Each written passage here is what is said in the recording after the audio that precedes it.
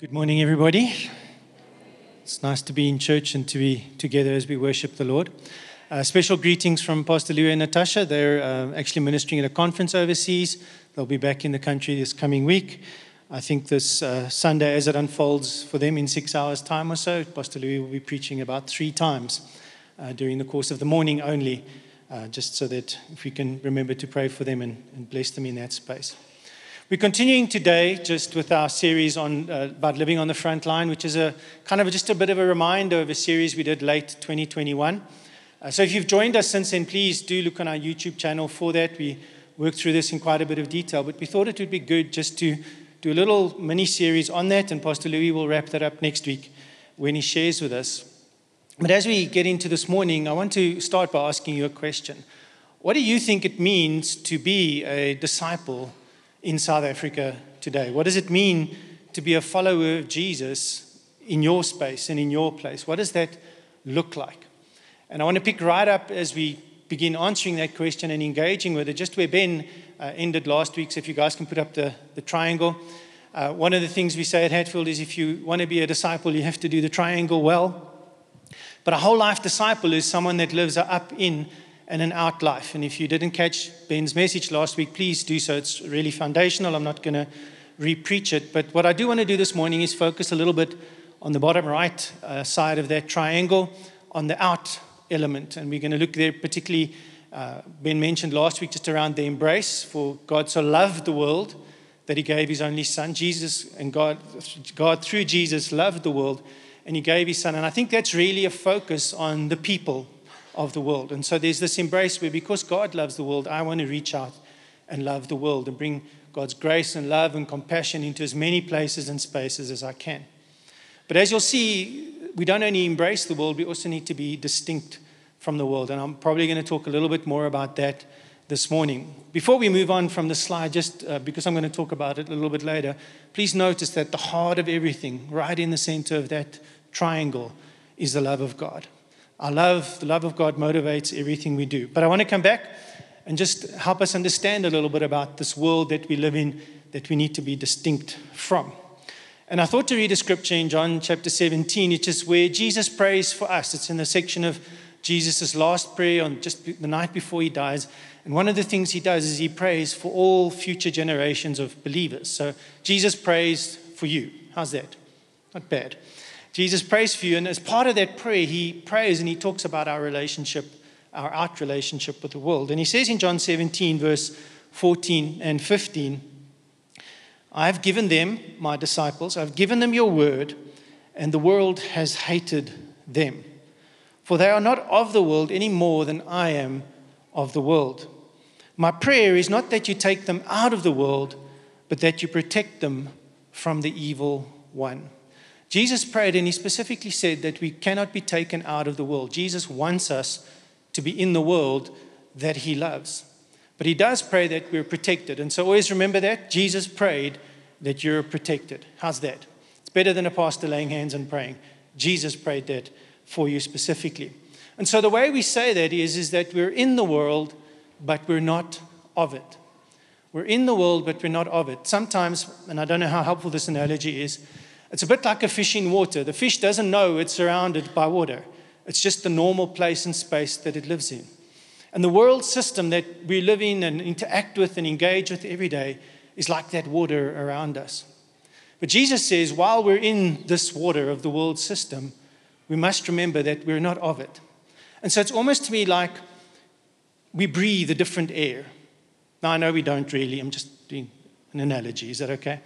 But as believers, we live in this world surrounded by the world system, but we breathe a different air. We breathe the air of the kingdom. We breathe the air of the gospel. We breathe the air of the scriptures that bring life and tell us how to live. We breathe the air that we get from our communion and our relationship and from our community of other believers. We're in the world, but not of it. And as we engage in the world, just to highlight what I said a little bit earlier, we're always motivated by love. So even though I'm distinct and though I'm not of it, and I'm actually, you'll see a little bit later, in opposition to it, and I'm not fully part of it and embrace everything in it, I'm always motivated by God's love for the world. It's that heartbeat of the triangle. And to that end, The text I want to focus on this morning and just work through a little bit and apply it as we go is in the Ephesians chapter 5. We're going to read a couple of verses in that chapter. So if you have a Bible or device, you're really welcome to turn there. It will also come up on the screens for your convenience. We're going to read the first 2 verses, then we're going to drop down to around verse 15. Paul's writing to the Ephesians, and they're also living in the same world. They're breathing this different air and oxygen, and how do they do that to live in God's kingdom? Paul writes to them, and he says, you follow God's example. It's very important as a believer and as a follower of Jesus. We follow God's example. Therefore, as dearly loved children, live a life of love. Just as Christ loved us and gave himself for us as a fragrant offering and a sacrifice. We've celebrated that, or we've remembered that, we've marked that in communion, the sacrifice of Jesus. But Paul writes to the believers in Ephesus, and he says that you need to live this life of love. But before he says that, he says these really important words that we also need to hear. As dearly loved children. You are loved. I am loved. We are loved more than we can imagine. Earlier on in the letter in Ephesians chapter 3, Paul says you need the power of the Spirit just to grasp how much God loves you, how high and deep and wide the love of God is. But we are loved more than we can imagine. And because we're loved, we're called to go and live a life of love in the world. We drop down to verse 15 of Ephesians chapter 5. As we live this life of love, Paul says, be very careful then how you live, not as unwise, but as wise, making the most of every opportunity because the days are evil. Therefore, do not be foolish, but understand what the Lord's will is. Paul admonishes us, he encourages us to live this life of love, but we need to be wise, we need to be careful, because we're living in a certain context. This life of love we call to live happens within the world system. I'm encouraged because Paul notes that the days are evil. And I tend to read the news a lot, not obsessively, I'm healthy, okay, but I read a lot. I like to know what's going on. And you just open a news app, you look anywhere, the days are evil. And the danger for us as believers is we start focusing on the evil days. But that's not what Paul says in this passage. He says, make the most of every opportunity. Because the days are evil, we need to walk around and go, Lord, the days are evil, but wow, show me opportunity for your kingdom. Show me opportunity for your gospel. We need to not be intimidated by the evil around us. We need to, in a sense, be excited by the opportunities it may create for us. So how you live really, really matters to God. Paul tells the Ephesians to live this life of love. How you live your whole life matters to God. God's not only interested in your spiritual life or in your life on a Sunday morning. God is interested in your whole life. And how you live that life matters a lot to God. He tells us to live wisely. He tells us to make the most of every opportunity and to understand his will. Now, we're not going to look at it this morning, but in the very next verse, he says, do not be drunk with wine, but be filled with the Spirit. Part of understanding God's will, part of living the life of love, part of living wisely is that you are empowered by the Holy Spirit of God, that you be filled with the Spirit of God, that animates you and empowers you to engage in your front line. And so this morning I thought to title my sermon, What Happens When Your Front Line is Babylon? We'll talk about what I mean by that shortly, but what happens when your front line is Babylon? And we can look a little bit, just by way of broad overview, in the books of Daniel and from the Apostle John in the book of Revelation, just some things that Daniel and John learned and recorded for us about how we can live when our front line is Babylon. So just a reminder, your front line, our friends at ICC define it very simply but very clearly. They tell us that the front lines are the places and spaces we spend time doing the things we normally do, often with people who don't know Jesus. Your front line is the places and spaces you just come across as you live your life normally. As you're a disciple of Jesus, wherever you are, driving, in the shopping centers, at work, with your family at home, engaging with your friends, that is a front line. Now, I want to acknowledge that frontline is quite a militaristic, a military-toned concept. isn't it? And the reality is, it's true. We are at a war in the places of our front lines. But the campaign we wage, the way we win this war, is a campaign of love, not of violence. It's a campaign where we live the life of love that Paul admonishes us to live by the Holy Spirit so that we can engage appropriately in our front lines, because God also loves the world. What do I mean by Babylon? Now, I'm sure that got a lot of you going. I'm not meaning the conspiracy theories and things like that. Babylon in the Bible is the concept that the biblical authors, particularly after the time of Daniel and in Daniel's time, they use this concept to explain the evil, or to refer to the evil world system. So later on in the Bible, when the Apostle John writes the book of Revelation from really about chapter 16, 17, 18, in that section, he talks a lot about Babylon. He's talking about the evil world system.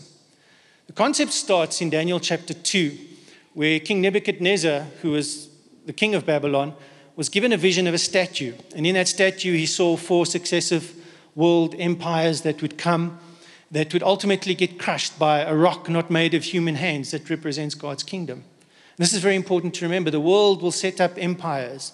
The world will set up kingdoms. But the kingdom of God will overcome them all in the end. And that kingdom, we'll talk a little bit about it later. But in this, the vision's really about the kingdoms that will rule until the Messiah comes, until Jesus comes. But the head of the statue is made of gold. The head of the statue is representing Babylon. And so the head in ancient times, more so than much more so than today, always spoke of the source of origin, the origin of a thing. Where did it come from? The head of something was its start, its beginning. And so Babylon is the head of all the world empires. And so later on, as we go into the Bible, Babylon becomes the symbol, the word used to describe all the ungodly empires, all the evil of the world system. I want to say I'm using the word evil intentionally, because sometimes we become quite comfortable with the world system and we don't see it for what it is, that it is actually evil.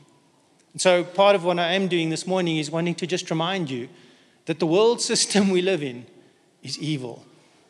It is not for us, it is against us. Even in 1 Peter 5, Peter writes, and he says to those, and he uses this phrase, to those living in Babylon, and he's probably referring to Rome of his day. So even the Apostle Peter picks up on this language for us. So the world system is the system that is always in opposition to God's kingdom. It's always trying to assert itself above God's kingdom. And so when any world system, government, country, form of rule starts becoming the ultimate value or asserting itself in a place where it thinks it's the ultimate power, that world system stands in opposition to God. And ultimately, it will always oppress the people of God. In Daniel's day, Babylon oppressed the Jewish people. In John's day, the Empire of Rome, the Roman Empire, oppressed the Christian believers in the church. The world system always leads to oppression of the people of God. Sometimes that's subtle, by making you so busy that the things of life and faith become unimportant. Sometimes it's just, really, you're still a Christian? Wow, I thought you'd moved on. You know, it's that subtle thing that mocks something we hold dear. It's a thing that starts saying you can't speak freely about your religion. That's more subtle. But it also can become overt, where Christians are killed and arrested for being Christians and believing in Jesus. So in one sense, all of our front lines are in Babylon. Did you know that? Your front line is part of the world system. And so you are living in the water. You are surrounded by Babylon. Don't get scared. Okay. And so there's a real sense, and we're going to look at some principles that will help us engage in this evil world system. But I know that some of you live in spaces that are particularly evil. You're the one who comes when we pray in front to the leaders and the pastors, and you say, you don't understand what's happening on my front line, because it's really bad. In Revelation chapter 2, verse 13, Jesus pens a letter through John to the church in Pergamum, and he says there, I know you live where Satan has his throne. That's like super scary. Now, he's probably referring to the temple of Zeus that was in the city, and Zeus being the chief god, and so just it was part of what was happening in the time. But some of you feel like your front lines, the devil lives there. Anybody? I'm hearing some amens. Okay. I've got some advice for you today, I trust. Okay. But what is very important, whether your frontline is subtly influenced by Babylonian thinking and by Babylonian systems and by the evil world empire, or whether it's really confrontational and in your face, this is very important to remember. The world, the evil world, is not your friend. James chapter 4, the evil world is not your friend. James chapter 4 and verse 4, he writes and he says, you adulterous people who started worshipping idols, engaging with the world system. Don't you know that friendship with the world means enmity with God? Therefore, anyone who chooses, note the word choose, anyone who chooses to be a friend of the world becomes an enemy of God. When we choose to adopt what the world says is right, when we choose to adopt what the evil world system says is success, when we aspire to this is the normal life and this is how you live your life and this is the way, and it's not biblical and it's not godly, be careful that you don't choose to become into agreement with that. To be a friend with the world means to come into agreement with what the world says is right and not necessarily what God says is right. So if we need to understand the times that Daniel and John lived in and wrote in, we'll see that they parallel. There's very similar things for many of us in our lives and in the times that we live in as well. Daniel and John, although why we can learn from them, it's very important for us, is that they are members of our historical community. They're brothers from the past. They lived in the evil world system. Daniel literally lived in Babylon. Babylon that had destroyed his nation, that destroyed the temple, was reinculturating them and oppressing them to stop being Jewish and become Babylonian. Daniel lived there. And we can learn how he succeeded and thrived and how he was a witness for God in that place. In John's time, in the 7 churches in Asia Minor in Revelation, Rome is starting to oppress the faith, the believers.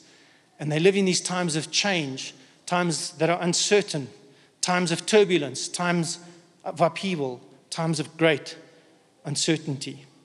And yet they stood and they ran their race and they lived in the evil world empires and they stood for Jesus and made a difference. They were effective witnesses.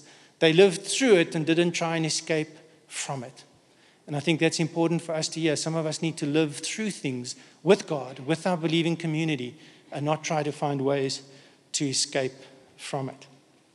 And so it's important for us as believers to understand our own times. There's a scripture in 1 Chronicles 12:32 where it speaks about the men of Issachar who understood the times and knew what to do. That's a calling on the church as believers today. We need to understand the times that we're living in. We need to know what to do. In David's time, in the time in 1 Chronicles 12, they discerned that they had to support David and not Saul. It was a political thing that they realized they had to do. And some of us need to understand in the spheres of life we're in, where to put our attention and our energy and our effort and where to support in places at this time. And so in Timothy, it speaks about, Paul's actually writing about his own day, but he says in the last days, because he believed he was living in the last days as we are. And he talks about how the world will become less good. It will become more evil. There'll be more liars. There'll be more gluttons. Greed will increase. We need to understand the times we're living in. I think it was in this week or in the last 2 weeks, some of the new census figures were released in South Africa. Stats SA released them. And I read one and I thought, really? 85.2% Christian in our nation.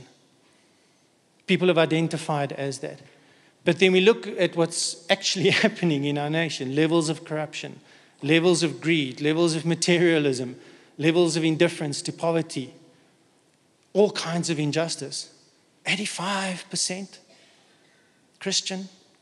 I wonder if they'd asked that question and said, are you a disciple of Jesus? I wonder what that percentage would have been. Because the only way we change the nation is if we are disciples, not merely a mental assent to a certain set of doctrines or beliefs or however that works. 85. So the reality that we live in South Africa is we have a majority number that ascribes to our faith, but we have a minority voice in the public space. When people look to make policies, they don't come to the church and go, what do you guys want? You're the majority. They follow other agendas. They actually follow the evil world system. They let Babylon and Babylonian systems that influence us in the wrong direction form policy. And so we have a majority number, but a minority voice. And we need to understand as believers in this time how we use that minority voice well, and how we live and how we deal with this reality and understand how to respond biblically in this time. Because you see, Daniel and John, they were also a minority voice. Christians weren't even 85% in their time. They were probably less than 10% of the population. And yet they could change the world because they followed Jesus and lived after him authentically as well. And so it's very important that we understand the times we live in, that we have to take our faith beyond a Sunday. We have to take our faith beyond just our own personal, private spirituality into the public space so that we can have a voice and we can redeem whichever area God calls you into, whatever policy, whatever area of life you can, to speak into those spaces. So we live in a real world and we have real front lines, and those front lines are in Babylon to one degree or another. And there's real answers that God has for every ill and every evil that we might encounter. So let's look at some lessons from Daniel and John specifically. I have 7 because it's an anointed number. So that's my introduction, 7-point sermon. Okay. Not really. I just happened to have 7. I didn't intentionally plan it that way. I just counted it this morning, actually. One of the things we have to remember when our front line is Babylon or in Babylon, always in our minds, we must remember that God is sovereign and in control. Even when we don't see him working, as we sang, he never stops working. He's sovereign. He's actually in charge of everything, and he's in control. If evil things are happening, God has got a plan, and he's going to work it for good. Evil is not his will, but evil is not in charge. God is in charge. In the chapter I referred to earlier, in Daniel chapter 2, Nebuchadnezzar sees this vision of the kingdoms that would come until the Messiah comes. And he goes quite hardcore. Some of this will become relevant a little bit later. But the dream bothers him and he doesn't know what it means. And so he says to all these wise men and the people who knew how to interpret dreams in his day and time, he says to them, you need to, number 1, tell me the dream. And number 2, tell me what it means. And if you don't, I'm going to kill you. No pressure. That's worse than your boss saying your deadline is tomorrow. Just want to say. And the panic ensues. And eventually he decides he's going to start killing them. And Daniel and his friends form part of this group of wise men, and they don't actually even know why they're going to get killed, but the guy actually arrives, and Daniel works it, and he says, well, just give me a night to pray and to ask God. And he goes to his friends, and he says, you guys better pray now, otherwise we're dead tomorrow. I'm paraphrasing the Hebrew. Okay. But they pray, and God gives Daniel not only the dream, but how to interpret it. And part of that, Daniel says things like this, Daniel 2:20-22. These won't come up on the screen. Daniel 2:20-22. Blessed be the name of God forever and ever, to whom belong wisdom and might. God changes the times and the seasons. God removes the kings and he sets up kings. He gives wisdom to the wise and knowledge to those who have understanding. He reveals the deep things. He knows what is hidden in darkness, because light dwells in him. Down to verse 44. And in the days after Jesus comes, the God of heaven will set up a kingdom that will never be destroyed. Nor shall that kingdom be left to other people. It shall not be broken. It shall break to pieces all the kingdoms of the world and bring them to an end. But God's kingdom will stand forever. God is sovereign and he's control. His kingdom, he's in control. His kingdom will stand forever. And so when your front line's Babylon and things look like they're getting worse and worse and worse, don't be deceived. God is still in control.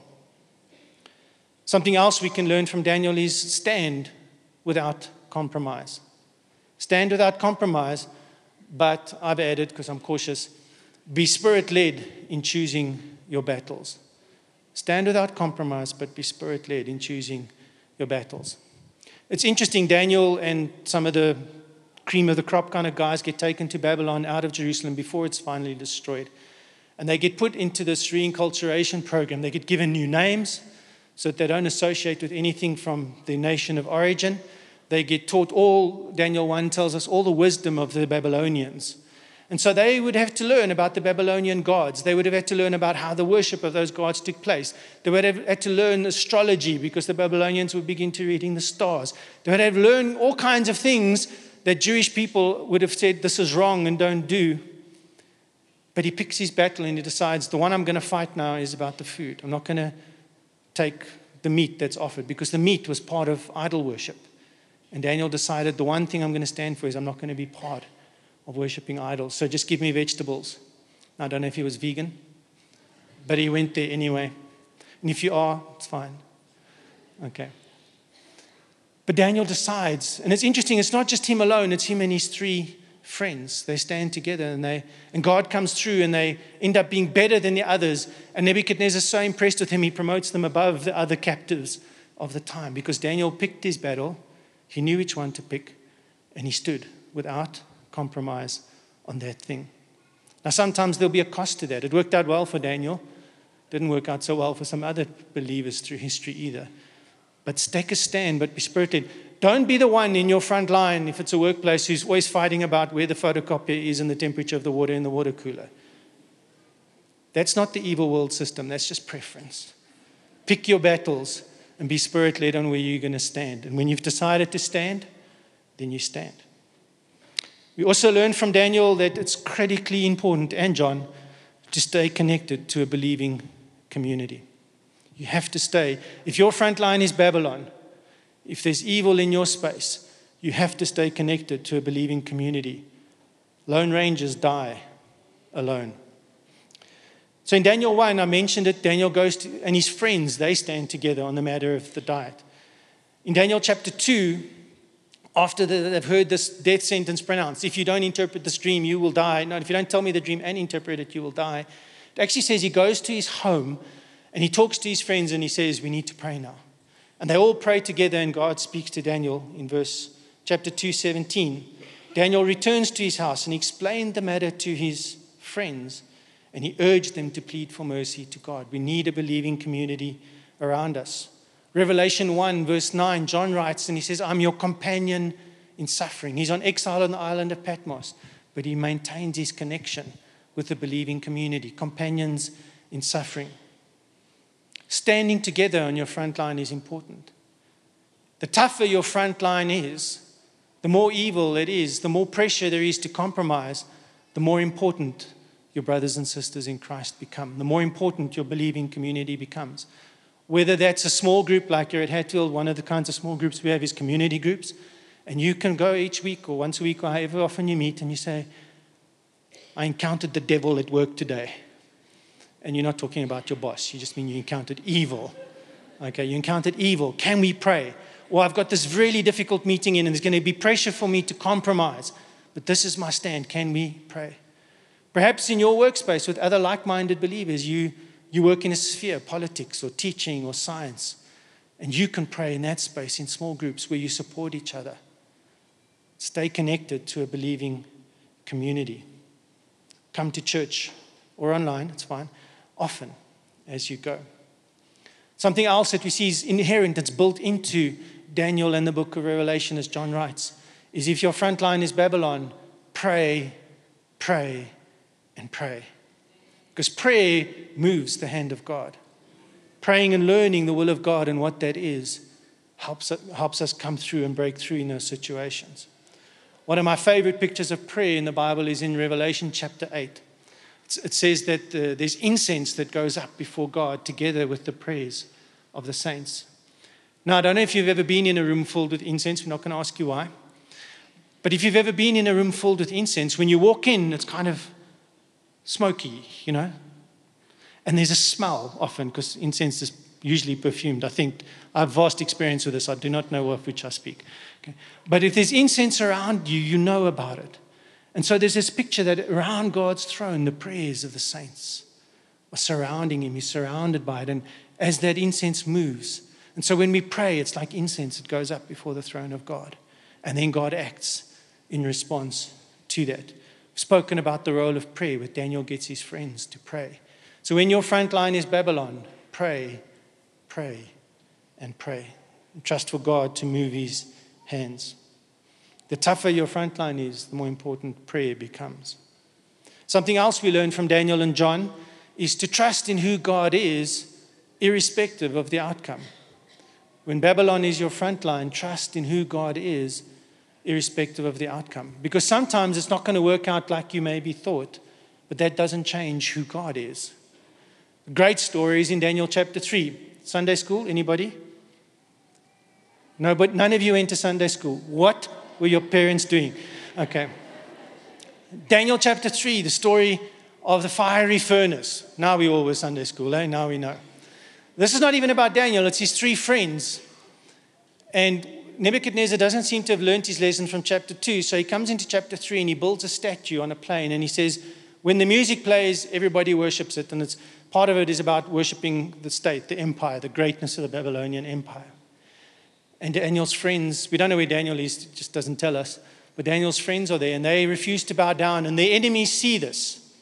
Those who are part of the world system that are got it in for the believers, they see it and they go and tattletale to the king, report them to the king. And they get called in front of the king because he knows them. He knows they're good. From chapter 1, he knows they're like the best of the best kind of guys. Daniel chapter 3, you can make a note, verse 16 to 18. Shadrach, Meshach, and Abednego replied to the king, King Nebuchadnezzar, we do not need to defend ourselves before you in this matter. Now, I think it's a little cheeky to say to the guy who's about to kill you or threatening to kill you, but they obviously got like an anointing of boldness or something. We do not need to defend ourselves before you in this matter. If we are thrown into the blazing furnace, the God we serve is able to deliver us from it, and he will deliver us from your majesty's hand. But even if he does not, we want you to know, your majesty, that we will not serve your gods or worship the image of gold that you have set up. They knew God, who he was, and trusted him irrespective of the outcome. Now, in this story, in this instance, it's great. An angel appears in the fiery furnace with them. Some of you are in the fiery furnace, and you wonder where God is. He's there with you in the furnace. Book of Revelation, chapter 1, it says that Jesus walks among the lampstands. The lampstands are the churches, and in the midst of the suffering churches, Jesus stands there. He's our companion in our trials. We trust God irrespective of the outcome. 2 more to go. When our front line is Babylon, we have to persevere. Revelation 1, verse 9, again, earlier on, John had written, he said, I'm a companion in suffering. And then he says, and patient endurance that are ours in Christ Jesus. When your front line is Babylon, you need to patiently endure. You keep doing that which is right. You keep on keeping on standing for justice. You keep on trusting God. You need to persevere in that space. Don't give up. And then the last lesson, and a very important one we can learn, it's a little long one, is that when your front line is Babylon, God expects you to overcome. He will make a way. His challenge to you, his admonition to you is to overcome.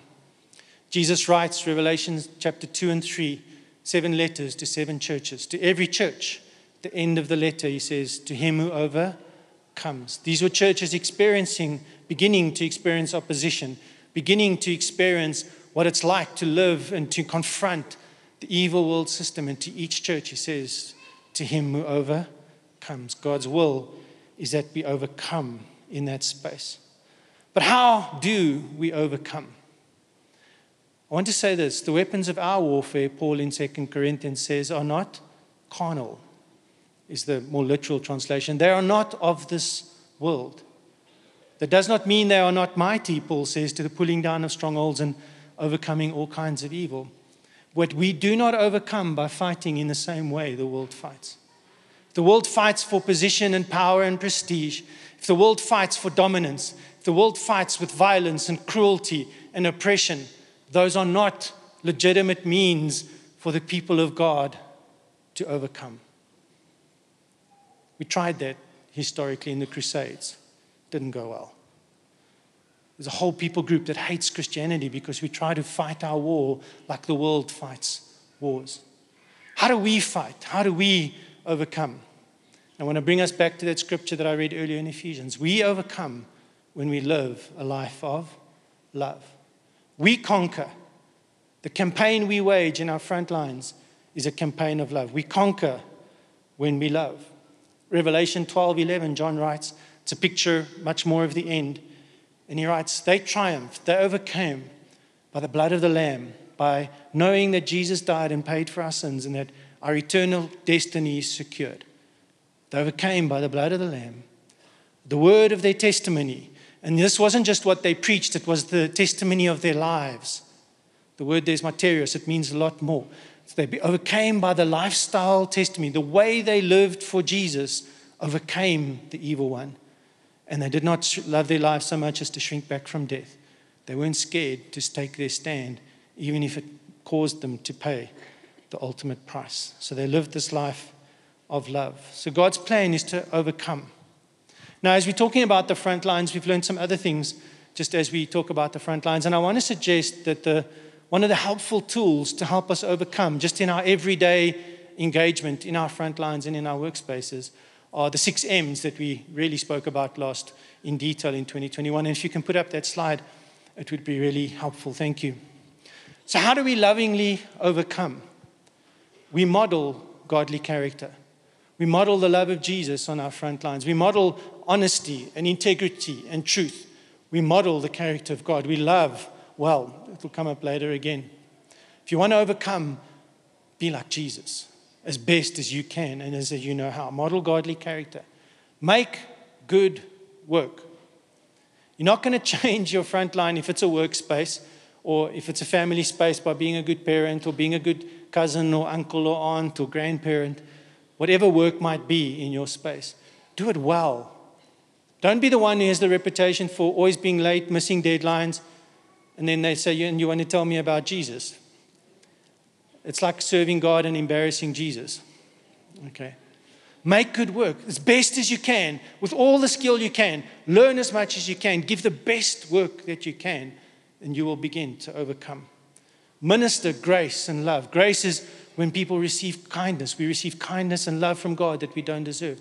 Be kind to people who don't deserve it. Even that one that you think is the devil. Okay. Be kind. Minister grace and love. That unconditional love and acceptance from God. Standing for truth, but loving the people in the world. In your sphere of influence, mold the culture. Mold how people interact with one another, how they talk to each other. In your families, in your office places, mold the culture by changing the language. Mold the culture by changing, when the discussion gets negative, to turn it to something positive as much as you can. Be a mouthpiece for truth and justice. Where there's something wrong that's in your sphere of influence, to change or address, speak into it, work at it, be consistent. And always, as Paul said, there's many opportunities, be a messenger of the gospel. How do you stay calm when that guy screams at you? How do you keep loving? Why are you always so kind? Well, let me tell you what it means for me to follow Jesus. These 6 M's are part of, if we build this into our lifestyles, if we build this into the way that we live, they will help us overcome. What we see in Daniel and John is that God comes close to people whose front line is Babylon, and he reveals himself to them in ways that they need for their time and their space. And we can have the full expectation that God will do the same for us. Worship team, you guys can join me. I want to come back to the text that I read this morning in Ephesians 5. When Babylon is your front line, how do you respond? In various ways, some of them I've just listed. But the key thing to remember is you live a life of love. Ephesians 5, I want to read those scriptures again. Verse 1 and 2. Follow God's example, model godly character. Therefore, as dearly loved children, live a life of love, just as Jesus loved us and gave himself up for us as a fragrant offering and sacrifice to God. Be very careful, verse 15, how you live, not as unwise, but as wise, making the most of every opportunity because the days are evil. Therefore, do not be foolish, but understand what the Lord's will is. When your front line is Babylon, live a life of love. Live a life of testimony to Jesus. Can I give you some homework? Who's up for homework from church? None of the kids put up their hands. Okay.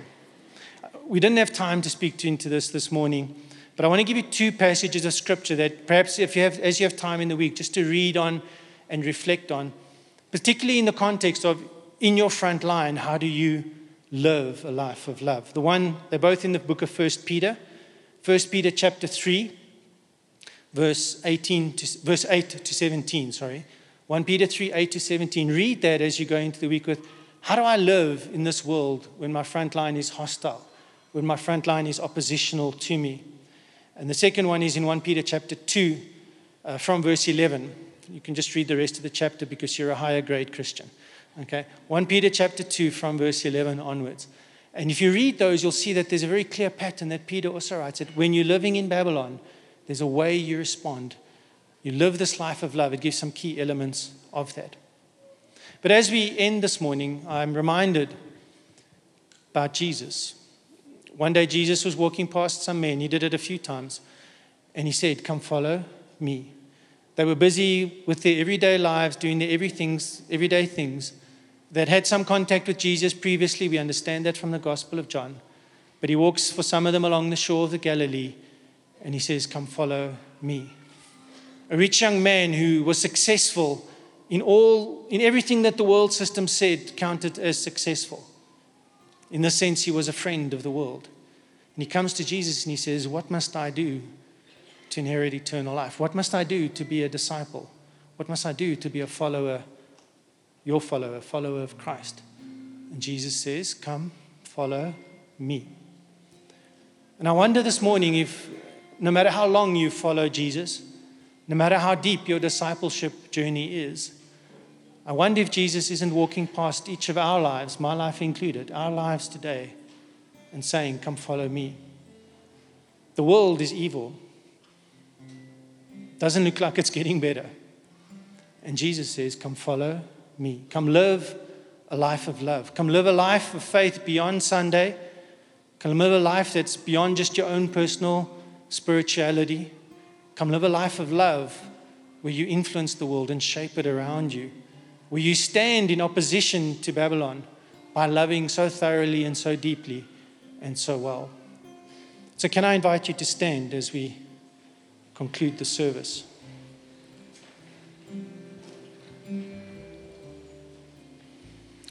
May I pray? Jesus, we hear these words afresh this morning.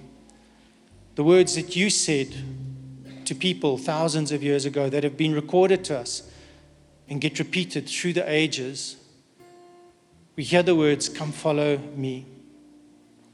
And I pray for those listening on the radio, those watching online, and those in the room this morning, and anyone who may hear this message, that they will hear these words, come follow me. Whatever that means for you, what is the next step in following Jesus for you? For some, it may be that you decide that you're going to start following Jesus today. If that's you, we're going to have some prayer at the end. Just come to one of the leaders or the pastors in front and just ask them, pray for me, I want to follow Jesus. No matter where you are on your faith journey or discipleship journey, the invitation this morning is to come deeper. And so, Father, I want to pray for every brother, every sister in this room this morning.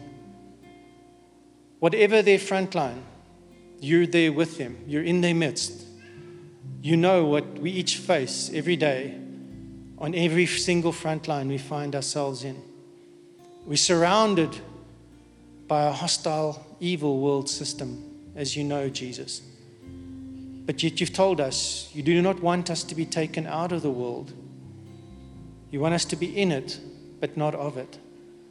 And so help us by the power of your Spirit.